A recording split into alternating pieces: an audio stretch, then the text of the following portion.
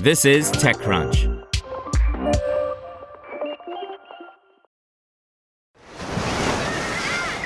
Hear that?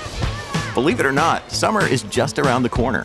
Luckily, Armor All, America's most trusted auto appearance brand, has what your car needs to get that perfect summer shine. Plus, now through May 31st, we'll give you $5 for every $20 you spend on Armor All products. That means car wash pods, protectant, tire shine, you name it. Find out how to get your $5 rebate at armorall.com. Armor All, less work, more clean. Terms apply. Superpedestrian to auction 20,000 e-scooters after shutting down, by Sean O'Kane. More than 20,000 electric scooters belonging to Superpedestrian will be auctioned off later this month, along with other equipment from the startup's U.S. operations after closing its doors December 31st. Two global online auction listings have appeared on the website of Silicon Valley Disposition, an online market for surplus assets, which will feature scooters and other paraphernalia from cities Superpedestrian operated in, like Seattle, Los Angeles, and New York City. The first auction opens January 23rd and will run for 3 days. A successive auction is set to run from January 29th through January 31st.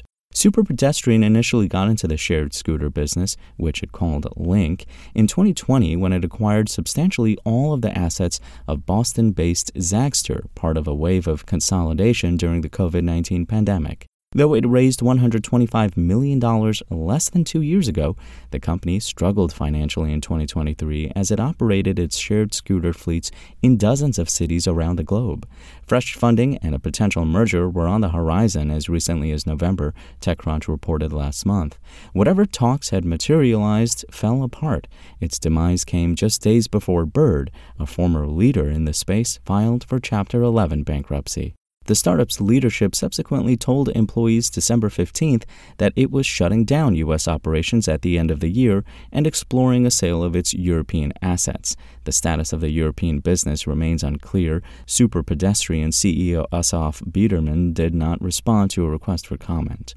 The workers who stuck it out during those final 2 weeks were tasked, in part, with retrieving the company's many scooters from cities around the country before locking the facilities for the last time on December 31st, according to one former employee. Want to learn how you can make smarter decisions with your money?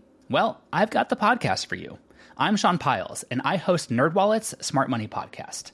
Our show features our team of nerds, personal finance experts in credit cards, banking, investing, and more.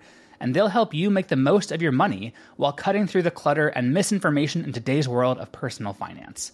You'll get clarity on strategies to help you build your wealth, invest wisely, shop for financial products, and plan for major life events. Listen to NerdWallet's Smart Money Podcast wherever you get your podcasts.